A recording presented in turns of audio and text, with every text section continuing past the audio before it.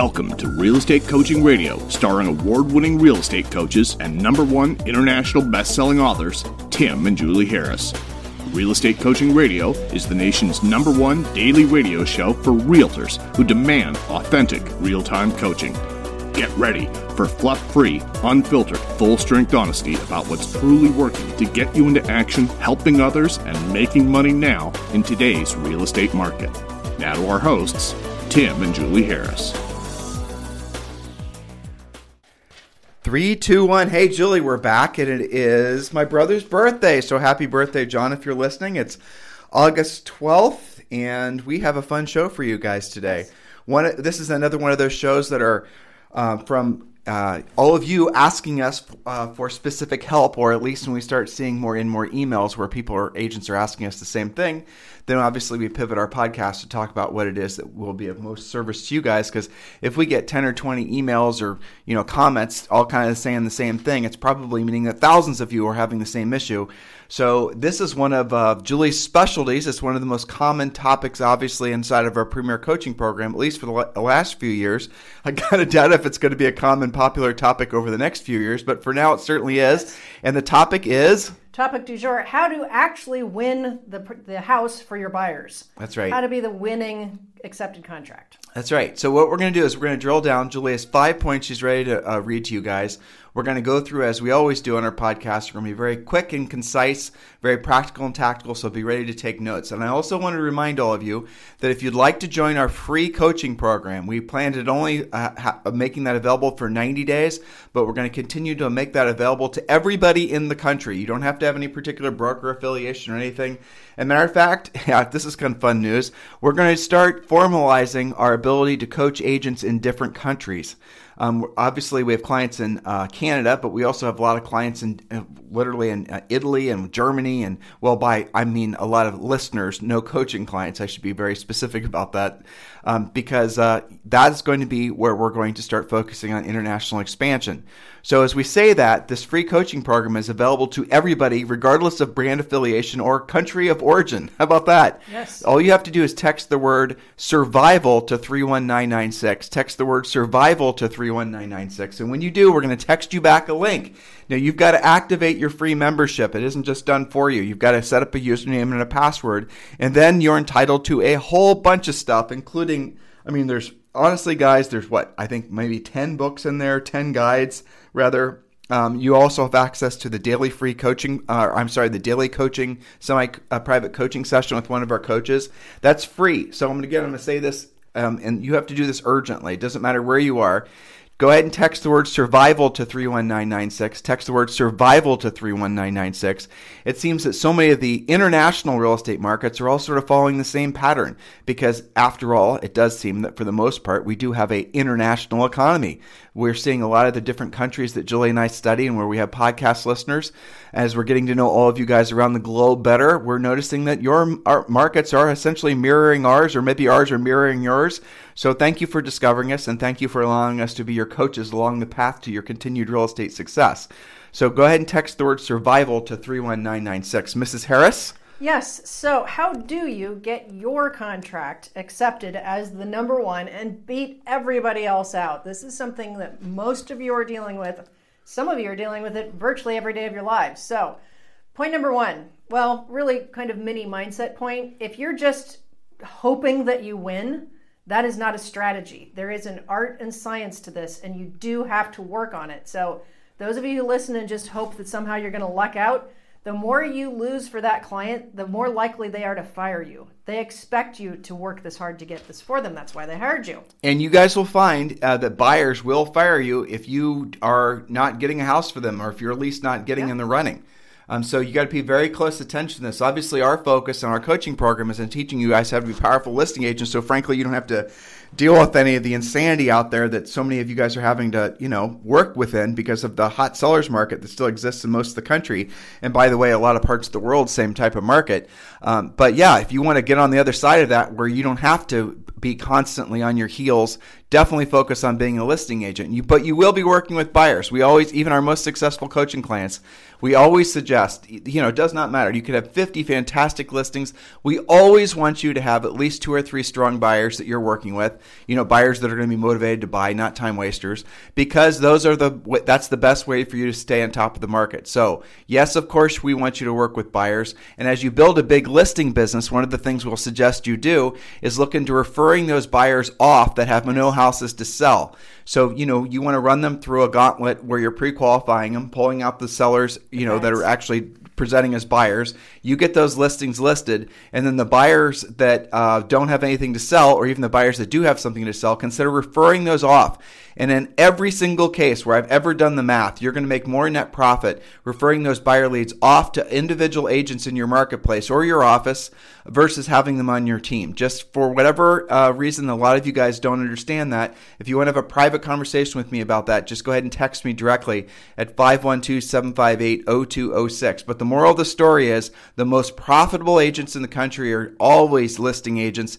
And frankly, what a lot of them are doing is they are generating buyer leads from all their listings, but they're referring those buyer leads out for sometimes as much as 40%, which will ultimately net them more profit than if they had a buyer agent on their team that they were sending that same lead to. Interesting tidbit, interesting fact for all of you who are thinking about building a team to ponder. Julie? That's right. There's another strategy that some of our top listing agents are doing, and that is hiring a showing agent whose only job is to show.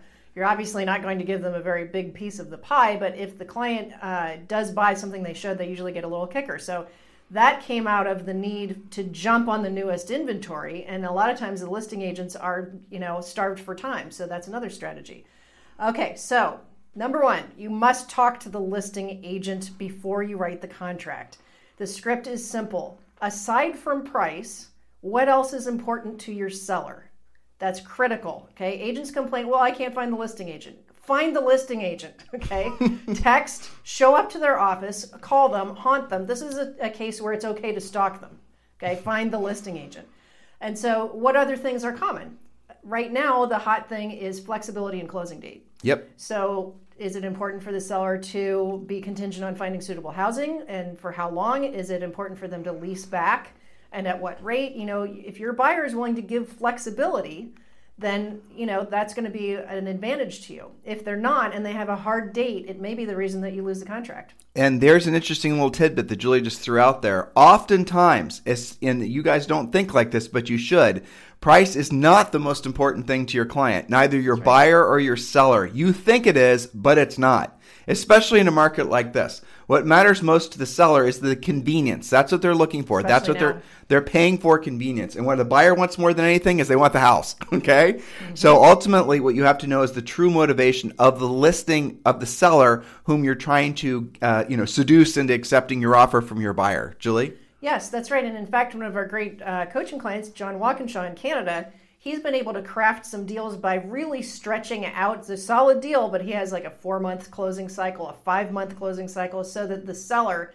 can either build or find something to buy. Everybody's solid and ratified. Everybody's financing is good, but he's been able to craft some deals by being that flexible. I mean, that's long. I don't really like hugely long closing dates, but he's doing the deals. Now, he's doing that on the buyer side or the seller side? Both. So when people are trying to shift and there's not enough inventory, they haven't found something yet, or the seller is building and they don't want to move twice. Sure. So if you are presenting, and John Walkinshaw, I believe, is going to be the #1 agent in Canada with eXp Realty. So congratulations, John, on that.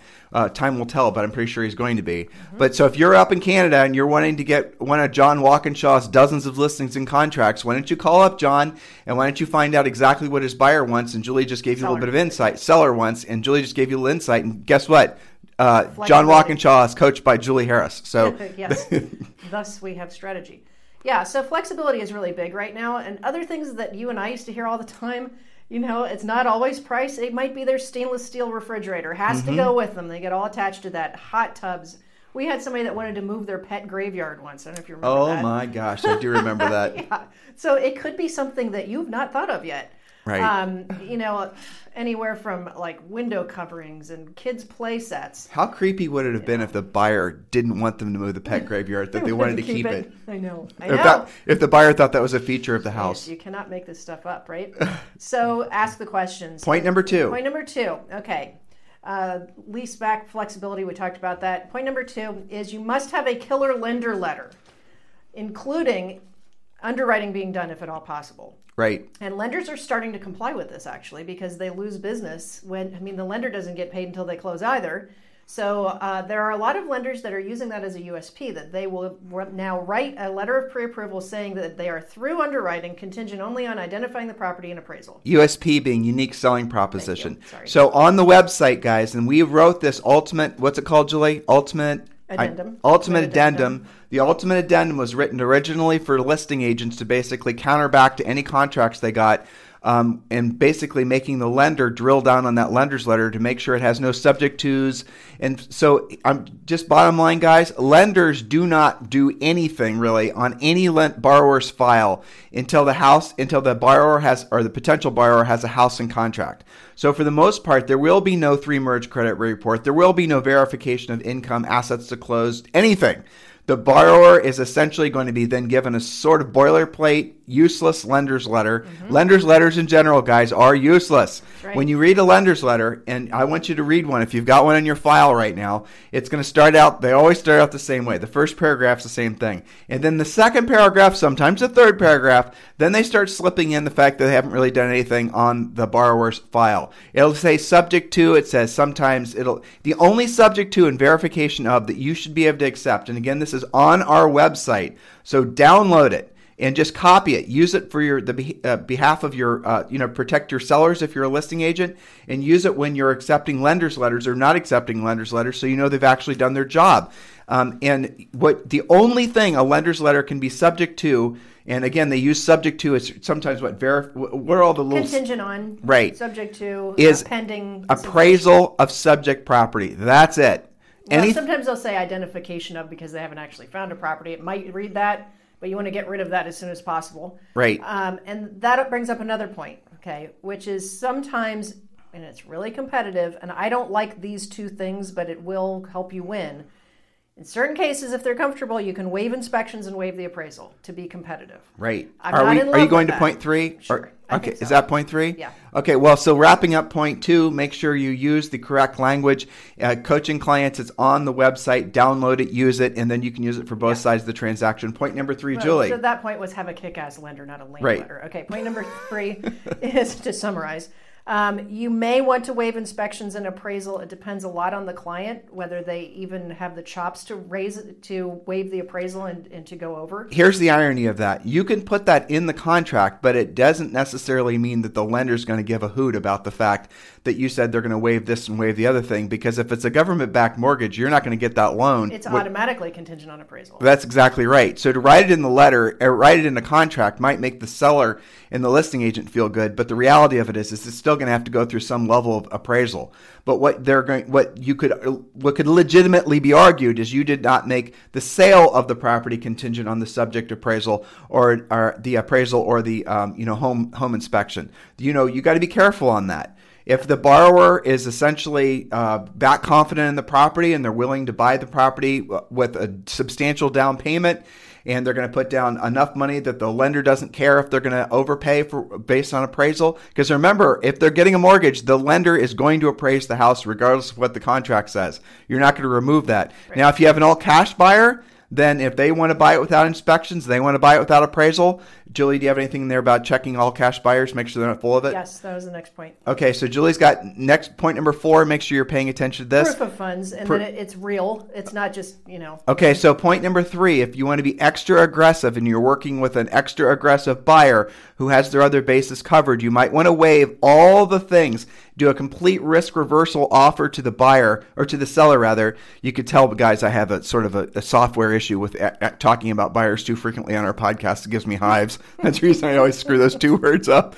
But here, the bottom line is if you're doing risk reversal, right, there's risk built into every contract, but the more risk you can remove from this from the seller's perspective, the higher likelihood it is to get the contract accepted. Now remember, and I'm going to say this again because it is critical, very rarely does highest price win. It's all these other factors, and go back to Julie's point number 1, which is essentially interrogating the listing agent, finding out what's important to them. Now, don't be surprised if when you call said listing agent, they're not that experienced at, maybe they've never listed a house before, they haven't listed that many houses before, and maybe they really don't have the drill down on their seller. Maybe they really don't know the seller's hot buttons, and in that case, you're going to be a little bit operating on, a deficit. But get as much information out of them as possible, and don't be surprised at all that the other prospective competing buyer offers did not even bother to speak with the seller. At the very least, what you've sort of done is you've gotten the seller to the listing agent to realize that you're a nice, easy to work with person. Because from a listing agent's perspective, if they don't have a buyer for the property themselves,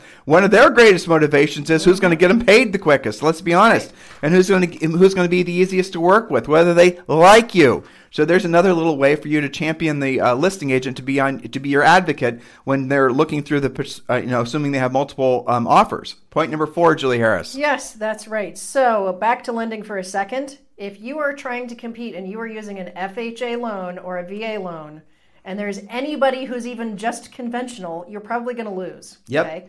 Because the stigma around it, of having low money down, maybe being risky, you have lower ratios. Most people know that, okay? And if they don't, it's easy to Google and find out, should I take FHA or conventional? So try to convert your FHA and VA buyers, because most of the time they're doing those loans because they have low money down. Now, let's be very careful on this. This is more advanced lender information. Yeah. The lenders lenders get money based on the back end of the loan. That's how they make their commission. And ready for this, listeners? Some of the government-backed loans are the most profitable to the lenders. But some of the government-backed loans are also most onerous to the sellers. In other words, and frankly, the sellers, if they have a listing agent that's a little bit educated, is going to want to prefer accepting an offer, assuming there's financing on from a borrower that is not using, FHA, VA financing. Now, here's where the gotcha comes in. Sometimes your lender will flip the borrower who could qualify for conventional to FHA, VA, and that's going to make it so your buyer then becomes less competitive in the eyes of the listing agent in the marketplace. So you have to be very careful on that. There is a FHA, VA appraisal, and that's going to be, happen on properties that will kill deals. That is the other can of worms, right? People live in fear that listing agents hate FHA, VA appraisals. Right. Because the appraiser actually has about as much control as a home inspector does, to say actually more, because they do. It's attached to the lender. And that gets assigned to that house forever. It's like a sort of Damocles. I think it's a year or 6 months. It's no bueno. Right. So a listing agent who has options between a great offer that's conventional or a non-FHA and a great offer that's coming from FHA, VA, they're going to take the other offer, I promise you. Just about every time. When we sold real estate. Remember, there were also extra seller fees, and there were all kinds of extra stuff. They can ding you in these appraisals, and it doesn't even matter. You can go in and try to write a FHA, VA offer with that appraisal. It doesn't matter. The thing's going to get appraised. But the appraisal will come back saying like all these little nitpicky things that maybe even the buyer doesn't care about being fixed in the house prior to close. The buyer can't even say, I don't care, we don't need to do that. Right. It's not up to them in those deals. Exactly. You guys see how sellers don't like these types of offers? Yeah. I mean, they'll go out and they'll see if all the little concrete slabs to the sidewalk walking up to the front door, if one's sticking up a little bit, they're going to say level it. Guardrails. Remember when we had to have the seller cut a little door to the crawl space inside of a cabinet in the kitchen. Nobody has ever in the history of that house used the crawl space, but the FHA appraiser said there had to be access. Yeah, crazy times. Yeah, and we put it in the cabinet so they didn't ruin the nice hardwood floors. Exactly. Crazy times. Remember we told you that next point, which is point number... Okay, whatever point we're on with. 5, I think. 5. Okay, So here's the thing. If you don't want to deal with as much of this, learn how to find inventory where you don't actually have to compete. That's new construction. That's always the easy button. Depends on the price range and what they like. New construction, expireds, even going back 2 or 3 years, for sale by owners, and your own database. I'm seeing a ton of deals done where the agent's finding the match within their own database and doing both sides. Rental properties, that's another one. There's a lot of disenfranchised, mom and pops out there. They're looking to unload their VRBOs. You could have, believe it or not, notice of defaults. You could have notice of defaults that could become officially, there's going to be pre-foreclosure, right, pre-foreclosure type stuff. So there are a lot of different ways to go about this. But the thing is if your modus operandi for presenting your buyers is essentially writing an offer and sending over the DocuSign or whatnot and expecting the listing agent to get back with you, and then the listing agent doesn't even respond, or they respond to some sort of pat thank you, accepted someone else's offer, and you get pissed off that listing agent, don't get pissed off the listing agent. You just didn't work the offer enough. That's right. It is your fault if that's happening. Yep. It is, especially if it's happening multiple times. How many times do you have to lose? I'll tell you what it usually takes. The client firing them. Yeah, exactly. I remember, Julie, when we sold real estate. Now, granted, it was 1,000 years ago, and people did still use typewriters. Back before, what did we use? Fax machines? Do you remember in high school when you took typing class, and even before their computers, you literally used a typewriter with a ribbon? Yeah, people call that vintage decor now. I think I call it a boat anchor. Right. But the reality of it was, guys, is this market that we're experiencing now, it, for the most part, is going to be something that is going to be the last hurrahs, of the hottest sellers market probably in the history of all of our lifetimes.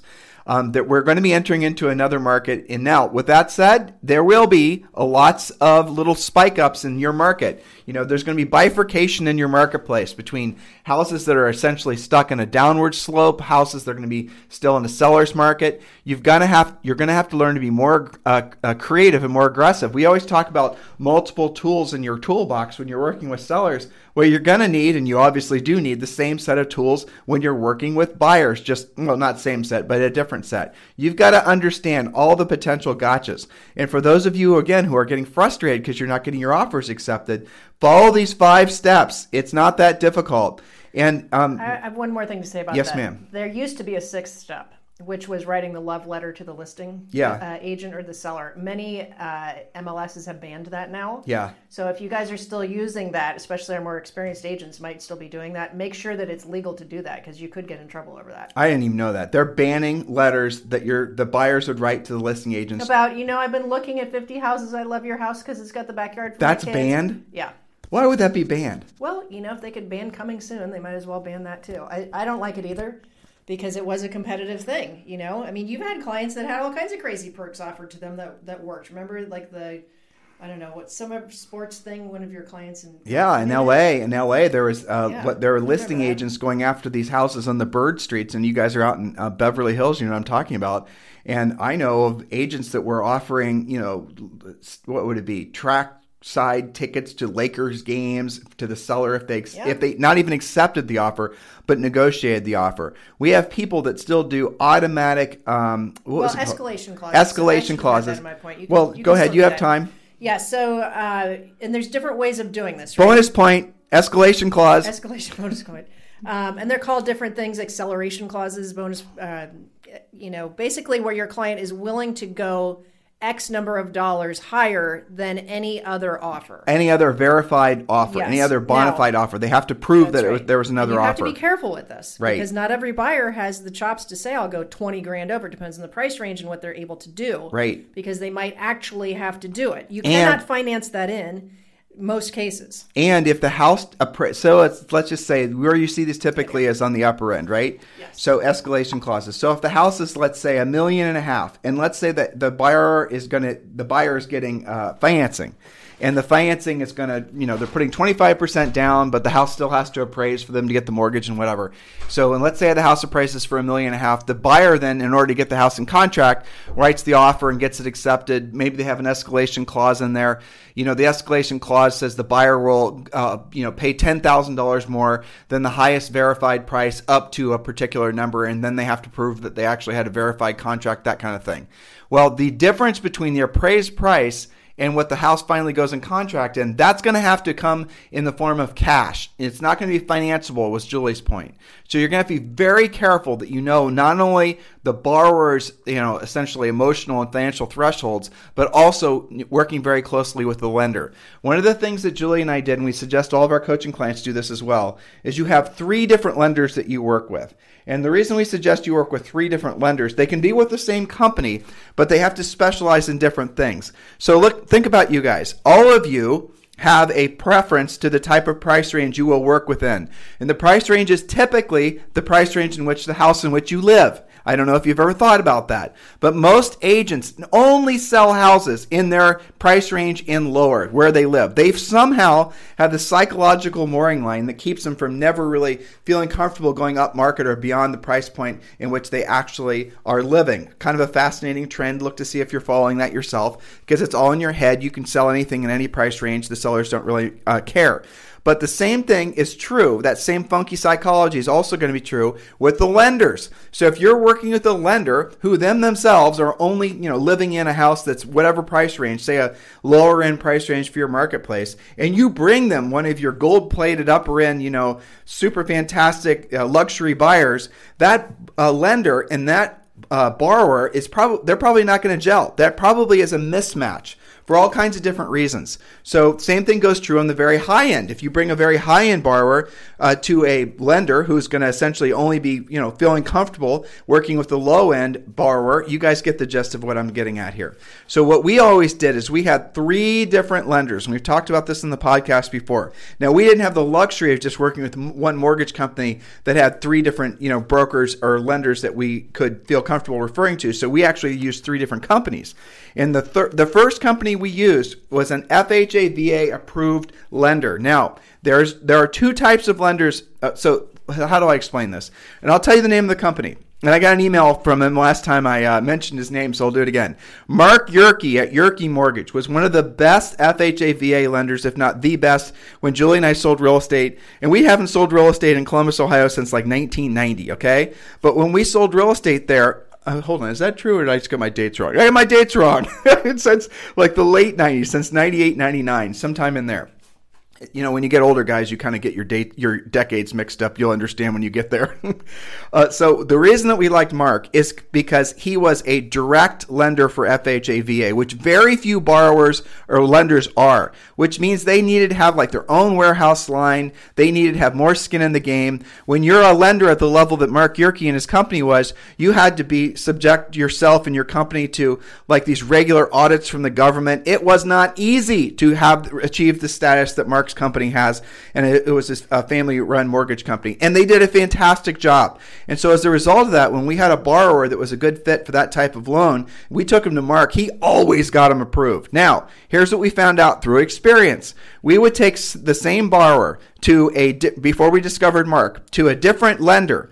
And the lender would say they could do FHA VA, but they weren't a direct endorsed FHA VA lender. So what they were doing is they were taking the loan to somebody like Mark, and then they were marking that loan up, adding more revenue profit to that loan, and then trying to get our borrowers to basically go about that. So the borrower was better served going directly to Mark, but this other lender, mortgage broker, didn't say they weren't a direct FHA VA lender, and maybe at the time we weren't smart enough to know how to know the difference, which is probably the case. And so we're trying to save you guys from experiencing the same hardship. Make sure you're working with a lender who's a direct endorsed government, Yerke style level lender, and they're all over the country. You can go. I think you can go to like FHA's website and get a list of actually endorsed, approved lenders, and work directly with them. Don't go through brokers. Go through these guys. A broker is basically goes to their computer. They put in the rough criteria of what your borrower is going to be qualified for based on their credit score and whatnot,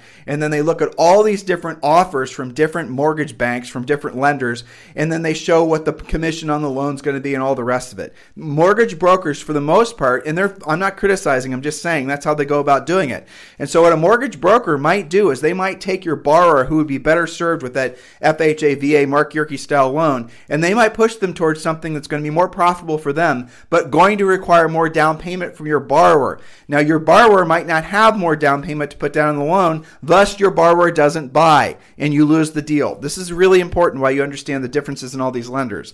So the middle grade lender, so we had 3 lenders, like I said. So we had the FHA VA lender, and then we had someone that was in the middle. The someone in the middle was a broker, right? So they could do, they were a chameleon. They could work comfortably within a certain price range. And when we were selling real estate, that price range was usually about $250 to maybe about $600, somewhere in there.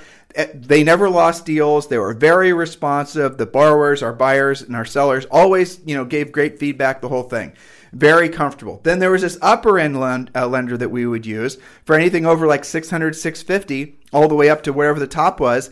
And he was perfect for them. He did not want to bother with anybody that was less than $600,000. He played golf all the time. Whenever we called him, he was on the golf course. He was very responsive, but the borrowers loved him because he was just like them. Okay. And so that was a perfect personality fit. And as a result of that, we never had lender problems. And the other thing is we always let all the lenders know that they weren't our only lender. And that kept them from taking us for granted, or our business for granted, kept them frosty, made it so that they would always take care of our borrowers, and they would never send us cheeseball lender letters. They knew better than to do that. And, that makes it, will save a tremendous amount of time when you're working at speed. So if you've got a lender team, like I just described, that's working with you, and you've got a borrower that shows up on your radar today, a buyer, maybe they don't have anything to sell, and you can flip them to one of these lenders, and these lenders know that they have to give you a real lender's letter, not some boilerplate BS lender's letter. You can then hypothetically get that borrower in contract maybe later today. You guys get the point? You have to have a lending team around you that you trust, and that's going to be what the listing agent and the sellers are going to look for as well. So hopefully all this makes sense, guys. This all goes to the bottom line of today's podcast, which is speed.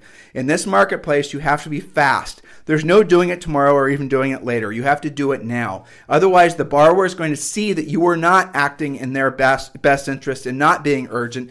And they're going to be, frankly, they'll fire you. They'll ghost you. You won't hear from them again. They won't open your emails. They'll just completely and totally ghost you and work with somebody else. I'm sorry if that's happened to you, but it's usually because they felt like you were not Johnny on the spot with urgency. That's what they want right now, because they're all operating based on FOMO, right? Fear of missing out. That's what's motivating this market right now. Fear of missing out on the low interest rates. Fear of missing out on the newest listing. That's what's motivating these buyers. Until that shifts, which it inevitably will, that's what they're going to expect from you in terms of your urgency. One of our Harris rules is there is no drip campaign. There is no different ways to treat differing leads. It's furiously fast lead follow-up. And our rule for a listing, if you come across that someone has to sell a house, a lot of you guys overanalyze what your follow-up campaign should be. Here's what it is. If the seller has to sell, you have to list it until one of the two things happen. They list it with you or somebody else, or they file a restraining order against you. That's the level of urgency, and that's a joke. Just keep that in mind. But I'm trying to impress upon you how important it is to be urgent. If you have two things in real estate, if you have energy and enthusiasm, I guess that's two, and you have urgency, even as you're learning skills, you're going to win, because people are going to be attracted to that. That's the antithesis of how most agents and frankly most business people act. Urgency, energy, and enthusiasm. Learn your skills along the way. Those are my two takeaways for you guys today. If you need me for anything, if you want to talk with us about joining our eXp Realty family, I encourage you to do so. As you guys know, if you're paying attention to the news, eXp is absolutely on the ascension. It's unbelievably exciting to see this company. They just opened up in 5 different countries. They're adding literally thousands of agents per year. At the same time, other brokerages are losing agents. They're becoming more profitable. Please do consider taking a look at eXp. I made it super simple for you. All you have to do is text the word eXp, just those 3 letters, eXp to 31996. Text the word eXp to 31996. Go ahead and do that now. Text the word eXp to 31996. If you guys want to talk with me directly about joining our eXp family, just go ahead, and this would be you being working with Julie and I directly at eXp as part of our group. Go ahead and text me directly at 512-758-0206. 512-758-0206. In the meantime, you guys have a fantastic day. We'll talk with you on the show tomorrow. This program has been a presentation by Tim and Julie Harris, Real Estate Coaching. For more information on our real estate coaching and training programs, visit our website at timandjulieharris.com. Remember to tune in weekdays at noon for upcoming shows. And until next time, thank you for listening to Real Estate Coaching Radio with Tim and Julie Harris. This podcast is a part of the C-Suite Radio Network. For more top business podcasts, visit c-suiteradio.com.